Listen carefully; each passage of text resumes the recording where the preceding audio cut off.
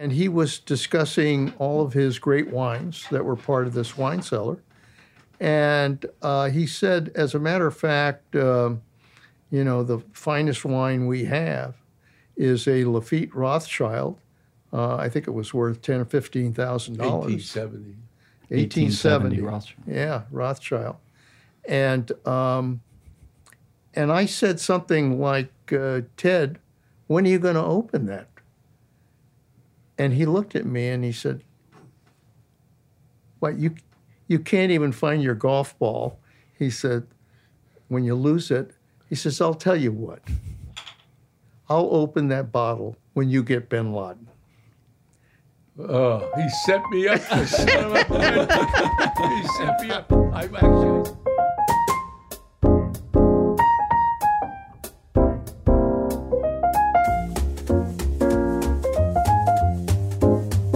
Hey everyone, welcome back to the Golfers Journal podcast presented by Titleist, the #1 ball in golf. My name's Tom Coyne, senior editor at the Golfers Journal.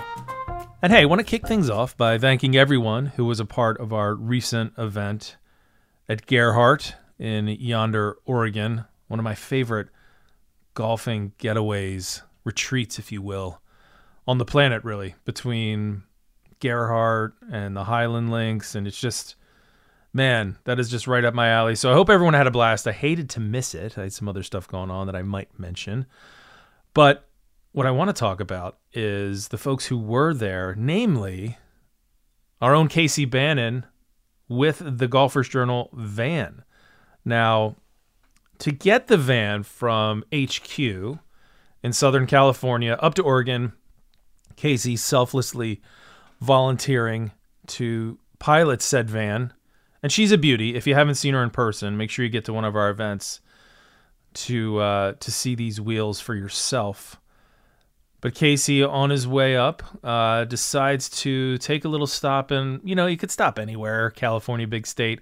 Well, let's just pop into in Monterey and see if we can make any friends there. And wouldn't you know it, he certainly did. I mean, we'll give the van some credit. It does draw a crowd, but Casey somehow found himself in the wine cellar of the world-famous Sardine Factory restaurant in Monterey, hanging out with owner Ted Balestreri and his good friend, former CIA director, White House chief of staff, Secretary of Defense, / Leon Panetta. You've seen on TV numerous times in different capacities. So while some of us were away in Philadelphia trying to sell a book or two, Casey was scoring the meal of his life, and maybe the conversation of his life as well, with Ted, whose Sardine Factory has hosted every luminary, golf and otherwise, to come through Monterey for the last 50-plus years. So it's certainly a golf story, but there's an interesting story here that starts on the golf course when Ted of the Sardine Factory bets his friend Leon Panetta the most expensive bottle of wine in the restaurant that he won't find bin Laden during his tenure as head of the CIA. And it starts with him saying, hey, you can't even find your golf ball. How the hell are you going to find bin Laden? And from there, trash talking ensues. A wager is made, and Leon collects on a very fine vintage, a very expensive one as well. Not bad, young man. So enjoy the listen. There's a lot to take in here. Not least of which is that our young Casey is in a large black van, ended up in this wine cellar in wrinkled khakis. The image of that, I don't know. I think it's absolutely perfect. And of course, they come out sounding like besties, which is just awesome. I mean, you never know the magic that is going to come when the van rolls into town. So not a huge surprise. I mentioned where I was last week. We were launching a course called America. So a lot of you were there. Thank you. Or were following along on the socials. So really appreciate that. We raised a lot of money for the Caddy Scholarship here in Philadelphia. And a huge thanks to a partner in doing that, Titleist. They were there with the new drivers doing a long drive contest. Folks we had it set up on the first tee in the morning, and folks got to try out the new TSI, and people were touching 300 yards, folks who had never dreamt of those distances before, which was kind of cool to watch. And then we had a late night wedge contest with a big bag of Vokies, where even our glow balls were getting a little bit of spin as we lofted them into the evening sky. Everyone got some new Pro V1s to take home as well. So let's remember that those new Pro V1s and new Pro V1Xs, they've been reimagined from core to cover for longer distance, softer feel, and even more greenside control. So huge shout out to Titleist for an awesome day. And hey, by the way, Golfers Journal 16, it is on the way, officially shipped. So some of you may be looking at it as you listen, and I hope you are, because I think you love all the covers, right? But this has got to be, I don't know, it's my favorite cover in quite a while. So subscribe, make sure you renew so that you don't miss this one. This is one you're going to want to put on the top of the coffee table pile. It just looks really, really cool. And I've got a story in there, if I may toot one's own horn, about a golf course that Charles Blair Macdonald once called to a crowded room, announced that this was the finest golf course in America. This particular golf course, and I can almost guarantee that aside from a very select group of folks, you've never heard of the place. So you want to check into number 16 for that. So subscribe, resubscribe, do all that good stuff. So back to the van, because that's at the end of the day, that's where it all begins and where it all ends. It's going to be rolling for Chambers Bay on June 11th and down to Sand Valley on July 4th. So more great events. If you missed out on Gearhart, more great events on the way. I'm going to make Sand Valley for July 4th. Shane Bacon is also going to be in the house for that one. A very wholesome weekend of golf and America in the Middle West. So come join us for that. Thanks to our sponsors as well: Titleist, Link Soul, FootJoy, Oakley, Links and Kings, and Scotty Cameron. And now, let's put out the fine linen, maybe polish the silver, maybe pour something expensive into something crystal, and feel yourself transported to a Cannery Row oh so unlike anything you've read in a Steinbeck novel, alongside some storytellers whose life adventures sound like the rarest of fictions.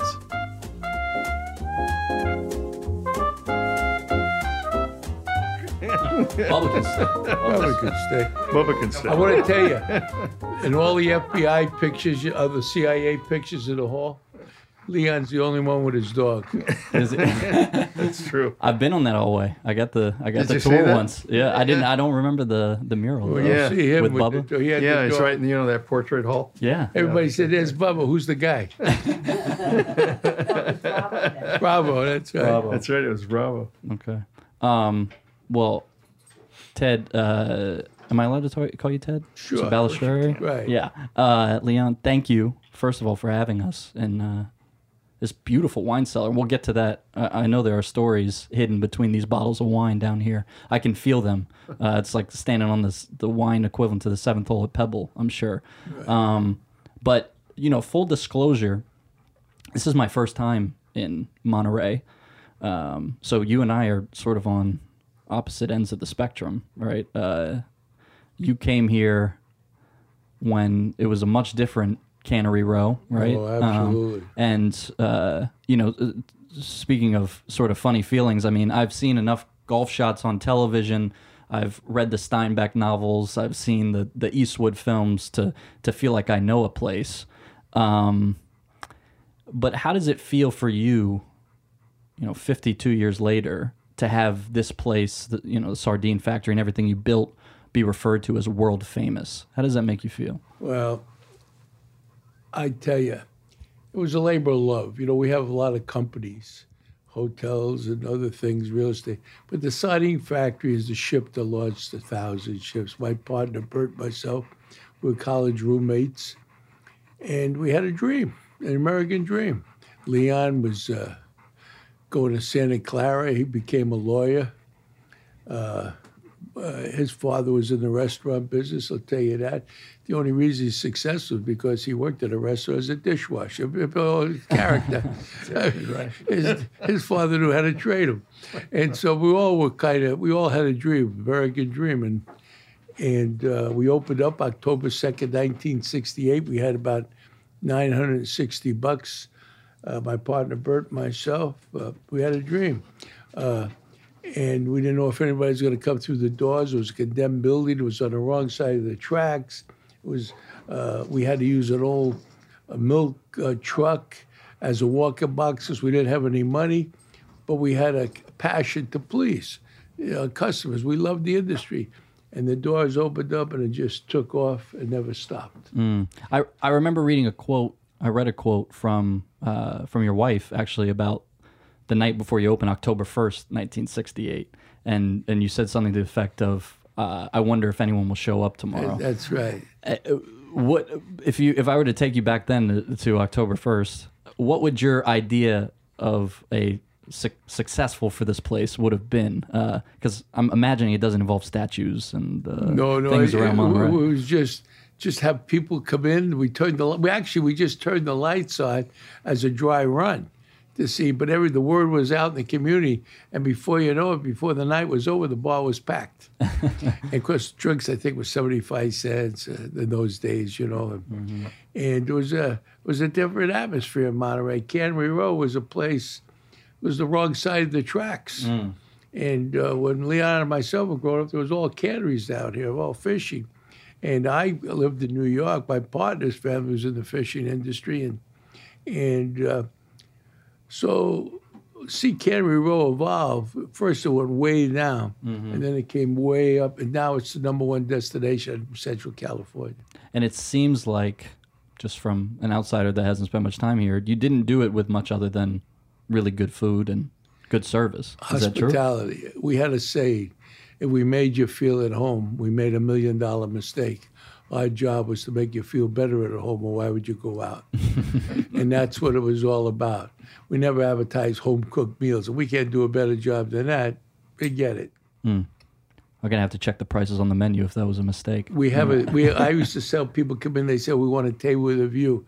I said, we have a table just for you, overlooking the prices.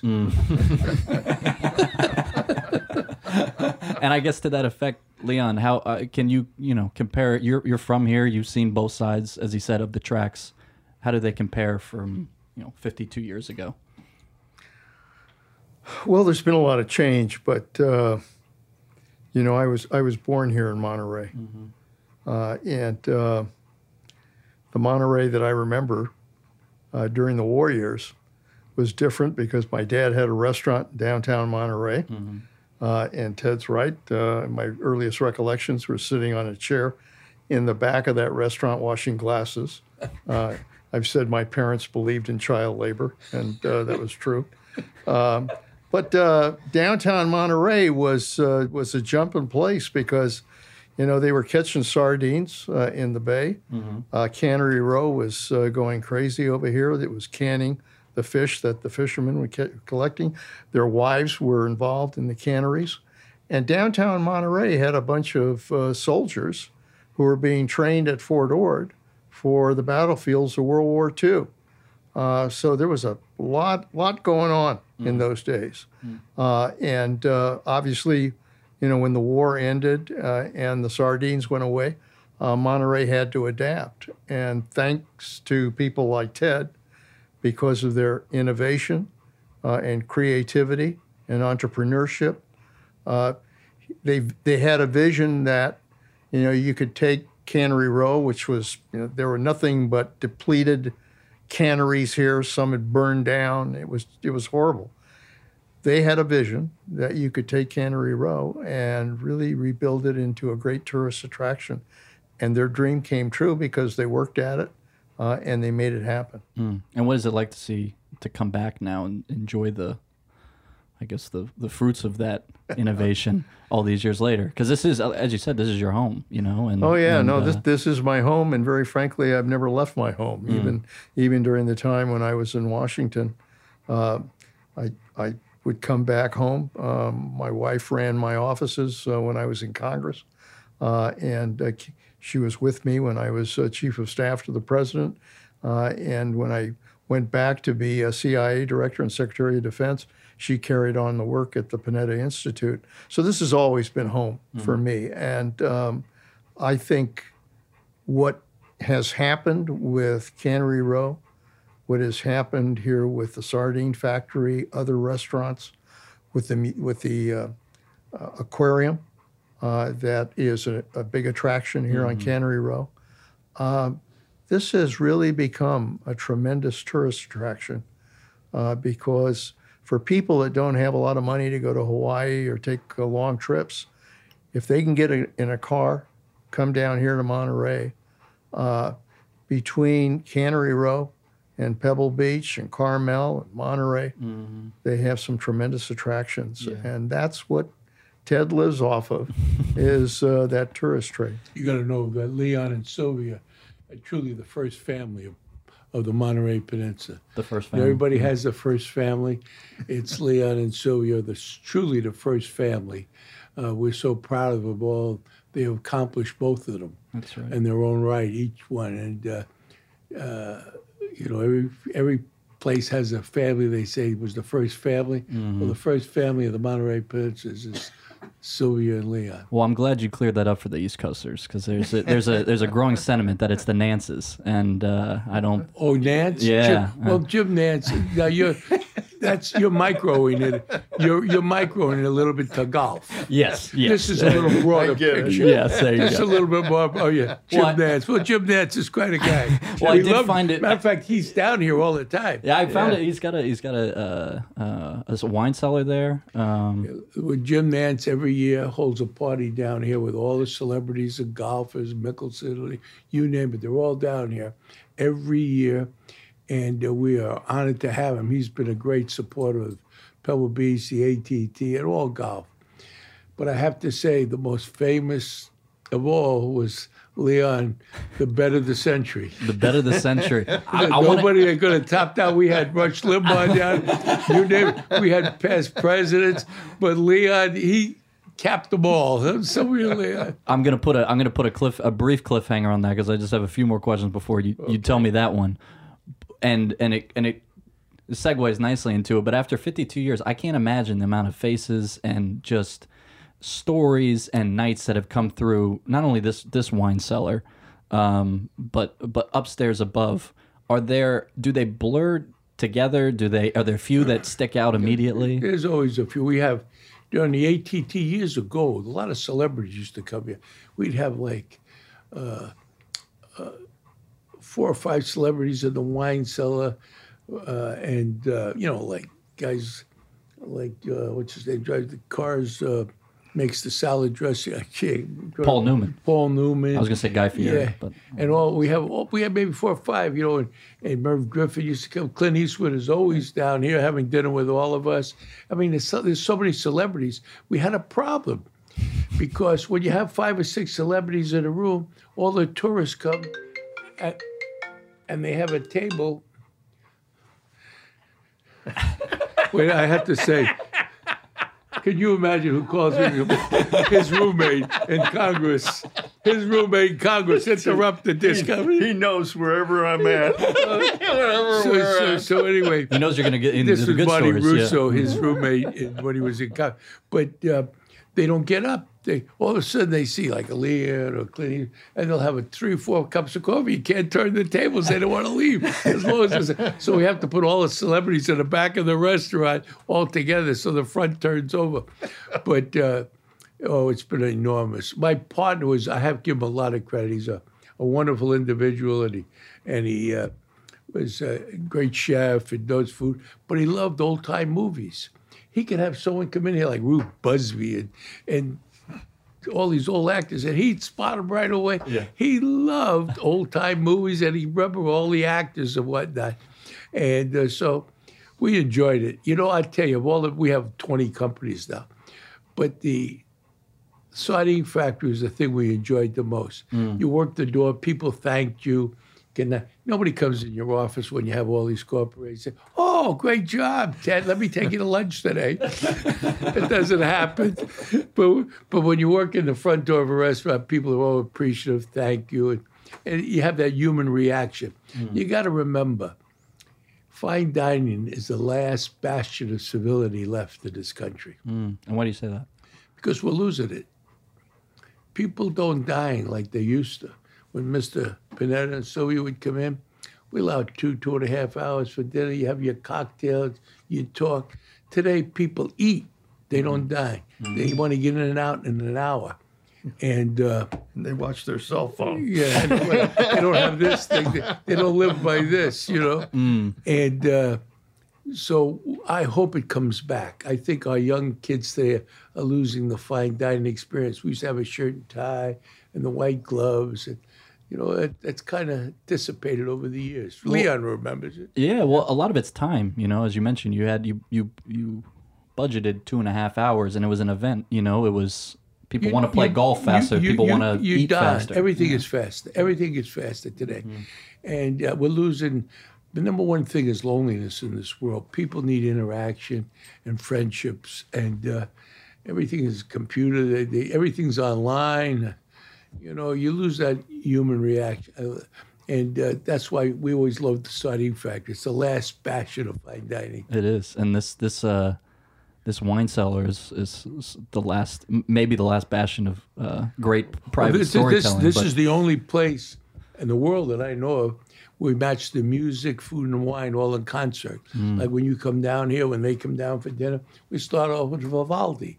Makes you fun, you know. Then when the sauces get heavier, we go into Beethoven and Bach, if it's a real heavy sauce. And then we add something light at the end. It depends if it's like Leon, he likes opera Italian. We might have a Pavarotti or something like that.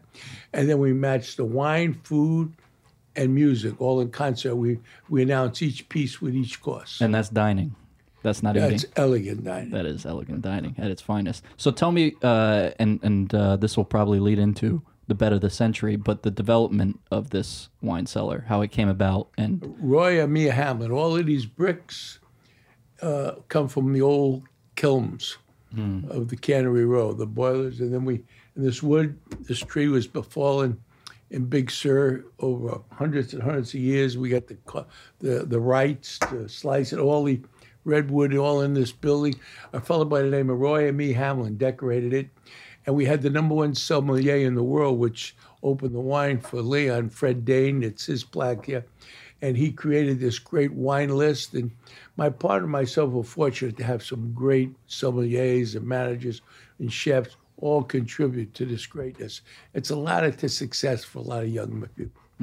how many bottles down here now? Well, anywhere, I think at a peak we had 35, 40,000. You know, this last year we tried to run the inventory. Not too many people came in this last year. We were closed almost the whole year. Sure. So when does this friendship transition to the golf course, and how does that lead us? Although this bet of the century starts down here, correct? Right, but we play golf every once in a while. And, you know, this Ben Laden's loose. And I'm playing golf with him, and sometimes he loses his golf ball. He goes to look for it. I said, Leon, how are you going to find Ben Laden when you can't even find your golf ball? He said that many a time. So it wasn't the first one that pushed you over the edge, huh? Hey, so I had to eat a lot of crow. I had to eat a lot of crow, believe me. So take me back. It's down here. Is New Year's Eve. New Year's Eve, Leon, and what exactly? Take me through it. Well, Ted and his wife Velma used to host a New Year's Eve party every New Year's Eve, and it was here in the wine cellar in those days. And you know, my wife and I were here, and we were enjoying you know, tremendous company, and we were having drinks before, and then we sat down, and Ted got up and you know, kind of his usual shtick is to say a few words, you know, about New Year's Eve. And sometimes we used to always go around and say what we wanted for the New Year's, but he started it. And he was discussing all of his great wines that were part of this wine cellar. And he said, as a matter of fact, you know, the finest wine we have is a Lafite Rothschild. I think it was worth $10,000 or $15,000. 1870. 1870 Rothschild. Yeah, Rothschild. And I said something like, Ted, when are you going to open that? And he looked at me and he said, what, you can't even find your golf ball. He said, when you lose it, he says, I'll tell you what. I'll open that bottle when you get Ben Laden. Oh, he set me up. The son of a bitch. He set me up. I said, I love you like a brother, but not that much. The real story is that we had been looking for Bin Laden and actually found this compound where he was located. We didn't know for sure whether he was there, but we had pretty good, we were doing surveillance on it 24/7 every day. Sure. To try to see whether it was Bin Laden. And we found that in August of that prior year. And so for 6 months we had been doing surveillance. So when it came to New Year's Eve and Ted challenged me You were about feeling pretty good. Bin Laden, we were feeling pretty good. And I looked at him and I said, you're on. No, wait. Go ahead. The way you did it. He got up and said, you're on. And Sylvia knew something was wrong right there. But I didn't know anything about that. But what I saw is a glint in Leon's eye. And his eyes slanted. And it wasn't a smile of laughter. It was a smile of intensity. It was like, you're on. You're on. It just came naturally. Yeah. Miss Panetta knew what time it was. Yep. Yeah. Well, we enjoyed the rest of the dinner, and then we were continuing to work in Washington, and we finally had put together the operations to go after Bin Laden, and we were targeting for around May 1st to do that. So the operation goes on. We track it. Obviously, we're successful at getting Bin Laden. And then we go down to the White House. And while we're at the White House, the president, of course, is going to make the announcement. So I grabbed a phone and I called my wife, Sylvia. And I said, Sylvia, call Ted. Because even she didn't know about the Bin Laden raid because it was secret. But I said, call Ted and tell him to watch television tonight. The president's going to give us, make an announcement, and then tell him that he owes me a bottle of wine. Well, what she said was, though, Leon, she says, first of all, I'm sitting with one of the head guys at GE at the country club, and the phone's ringing. I don't answer the phone while I'm having dinner. So I go to the restroom, and Sylvie says, Leon, get your wine open already. I said, what the hell is she talking about? Get my wine. It was 5 months later. I don't know what she says, go home and turn the TV on. I said, that son of a bitch set me up. Wait a minute. So He said, call Ted and tell him to get ready to open the bottle. Yeah. So I did, and I left a voicemail message because he was out to dinner Sunday night. And then about an hour later or so, the phone rings. I answer it. this is after the president's announcement. Okay. And I answer it, and there was silence. And I said, hello? Hello? And then I hear, the son of a bitch. Silence. And then again, the son of a bitch. More silence. Everything started out in doubles. And after some silence, I hear Ted saying, oh, all right. I'll open it. Bang. That was the greatest bottle of wine in the world, and I couldn't be more thrilled.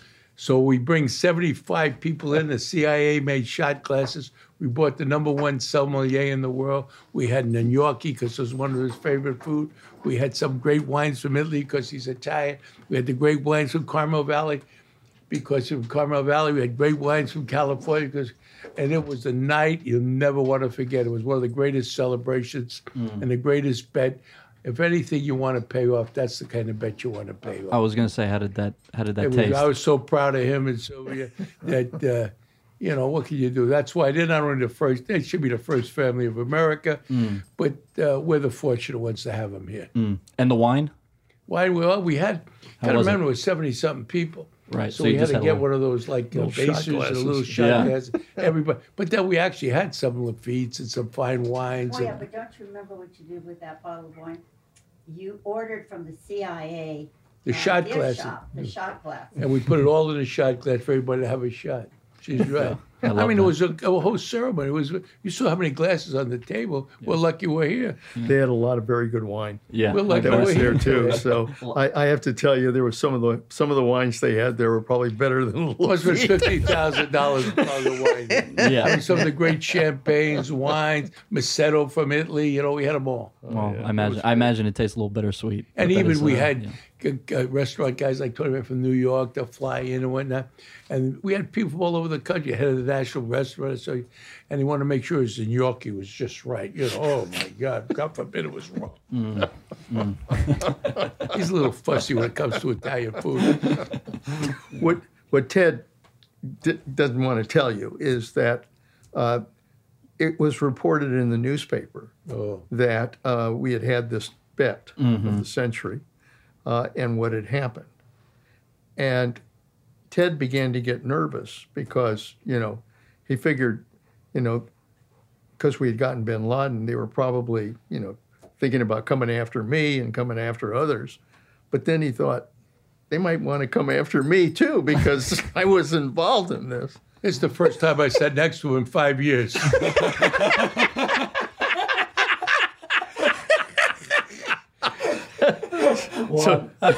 So tell him what you told Velma one morning. Oh, yeah. So I'm just kidding, my wife. I said, all this publicity. So what the hell? And this is true. We took New Year's Eve from here. We moved to different places. I don't want him to, and I'm sitting across the way from him, And so one day I get this press in the paper, bet of the century. I said, sweetheart, I'm a little hurried this morning. Would you do me a favor? Would you start the car? And my wife says, what? I was only kidding. I've seen Goodfellas. Yeah, I've seen it. So anyway, You've seen that scene. yes, I have. Sylvia and Velma were wonderful, and we did move it around. We did move it around for a while, and it actually outgrew this area, but it was a little bit. It was in every paper in the world, for Christ's sake, Yeah, it was, and well, I'm glad that you feel comfortable sitting next to him now. After Who all said these it? Who years. said I felt comfortable? Well, that's a sitting good next point. to him? Touche. Who said it feels? He didn't tell you about that's an assumption. He didn't tell you about the detail that's out there waiting, protecting us. I did notice someone following the Golfers Journal van closely, but no, I can't thank both of you enough for your time and your stories and the laughs. I just have one more question for you, Ted, which is another thing I read, and I thought it was so brilliant. It was very simple though. Your secret ingredient, love. Why is that? Why do you feel so strongly about that? When you love what you do, you never look at a clock. You never look at anything. You just love what you're doing. And it's the most important ingredient in the food, in the service, in the restaurant. If you love the place, you take care of it. If you love the customers, you take care of it. I have a partner that's been wonderful. He's a wonderful guy. I was hoping he's here. We were partners for 52 years, dedicated. The staff's been dedicated. The most important ingredient in everything. You put love into anything, it'll come out right. There's no compromise for love. And you're in here. On that note, you told me you're still in here every day. No, not me. Bird is. My Bird partner. is. Yeah. I have to give him the credit, but I'm more in the office. But I worked the front door here for about 25, 30 years. I loved it. I miss it. We're in the hospitality business. It's wonderful. It's the greatest industry in the world. Just, you please people every night. I mean, Yes. You could have turned out to be a politician or a lawyer. God help us. Yeah. He went out to get him, and I fed him.